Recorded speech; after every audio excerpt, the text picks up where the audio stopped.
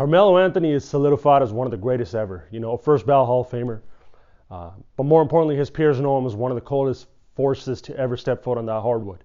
Top 10, top 15. But the thing that bothers me here about the end of his career, he said it the other day, it's out of his control how he's not on a team right now. The thing that bothers me and drives me nuts the most about this is because he's supposed to have 30,000 career points right now. If he doesn't blatantly get blackballed that Houston season, and he's able to play in this even reduced role and just hit 900 to 1,000 points a year, he'd be sixth all time in scoring, right behind Michael Jordan as the sixth most points scored in NBA history. And then it's like, how do you tell that story? Because that group that you speak on, like, those are the guys that they speak really, really highly of. So here you got this guy from an eye test standpoint, from a hooper standpoint, untouchable.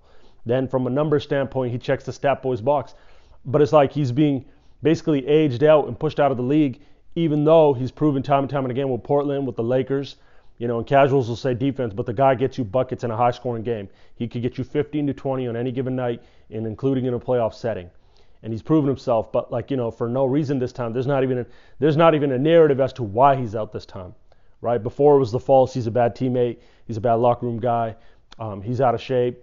Then it was like, oh, he can't take a lesser role. Then it's like, okay, he's a defensive liability. Like, who is playing man-to-man defense and actually impacting games with man-to-man defense in today's game, right? And I see veterans in the league that aren't nearly on his level, that aren't nearly, the scorer that he is to this day, that aren't even in the shape that he's in because he's adjusted his diet, his training. Like, if you really watch him, dedicated himself more now than ever to his game, to his body, to ensure that he can play and run around with these young guys. And he was, with the Lakers, he was having 20-point, 30-point games on some nights, right? And that's not something that's just like it's by accident. You could say, oh, it was in a winning team. Again, casual talk, always that, right? Like, the guy went on an NBA court game after game last year and was the Lakers' best shooter. That don't make him, don't penalize him for them having a messy season where they didn't know what was going on, right? They're still trying to figure it out. So, like, with him, it's like he constantly, at the end of his career, proved himself time and time again, was respected in the locker room, respected by his teammates, and every city he goes to, he's a legend, right? So it's like, he's supposed to have that send-off that a Dirk would have, that a D-Wade had, that, a Kobe. Kobe's like a different galaxy from all these guys, but I mean, like, he's up there, and his peers know it. Real fans that watch from the start of his career to now know it. But like, he was about to check. He is supposed to check that box. Even if he were to come back now, he would pass Shaq in scoring. He'd be knocking on Wilt's door. And like, I'm not even a numbers guy, but like, having 30,000 career points, I think he's like 1,500 points away. So he's like a season and a half away. Which he should be playing based on what he did last year. That's historical stuff. And you're not even counting the year where he didn't even get to play basketball, right?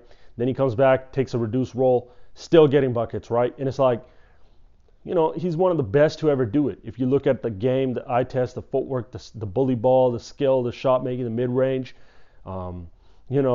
just destroying and dismantling a defense, taking a game over. The scoring touch and just like the electricity he brought to an arena at his peak, was never on a team where it was the best team in the league, was never in his prime in a situation where he was even in the top 3 roster in the league, and that's all it is. That's the difference, right? People like to act like these guys don't have certain intangibles, and some guys don't, but this guy right here won at every level, won in college, won at the Olympic level, took the Nuggets to the playoffs every single year, first 7 years in the league. And even as a go-to guy in New York, he took that pressure on, right? And it's like, at some point it kicks in that it's a team fucking game, right? So you can't, how do you write this story? Because the naysayers and the people that he's not personable to, they're hating for other reasons, right? Maybe it's the way he carries himself, how he looks, like how he might have spoke early in his career. But for him, it's like, how do you write the story of Carmelo Anthony if you are a hater? If you are a mellow hater or a casual, how do you write that story if he's sitting here behind Michael Jordan, behind Kobe Bryant, behind LeBron James, behind Karl Malone, and those are the only guys that have more points? And even them, they were go-to guys right till the end of their career. This guy took a reduced role and still managed to knock on their door, right? It just speaks volumes on his longevity, on his dedication to the game, on how he was able to stick around, keep himself in shape. It speaks volumes on who he was in his consistency night to night. And it speaks volumes on, who he is as a legend. Those names aren't no small fucking names. That's basketball immortality right there, right? So, he's solidified regardless. He's at peace with his career. But to see him say that, even after year, he proved and knocked down every narrative, night after night, clutch shots, 20-point games, catch and shoot threes, being a good teammate in the locker room, helping guys out on the squad. And just like, doing what he was supposed to do, maximizing it, even in the reduced role they gave him. Was able to adjust his game at the end of his career. He's not getting that proper send-off. And he's saying, yo, it's out of my control, and that's frustrating. He's at peace with his career. We all know we're going to write that story for y'all. But, he's still being held back and still being done dirty. And, as a fan, that bothers me. But but I always say, and we always say, there's politics side of things to this, right? There's veterans in the league that can't lace Carmelo's boots. I'm not going to name anyone, but I'm just saying, to this day, you could throw him in a game tomorrow because of the work ethic, because of repetition throughout his career, and because of who he is as a basketball player and a purist, as a natural God-given ability that he has.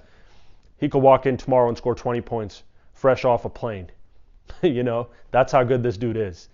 But, he's supposed to check that box. He's supposed to have 30,000 points.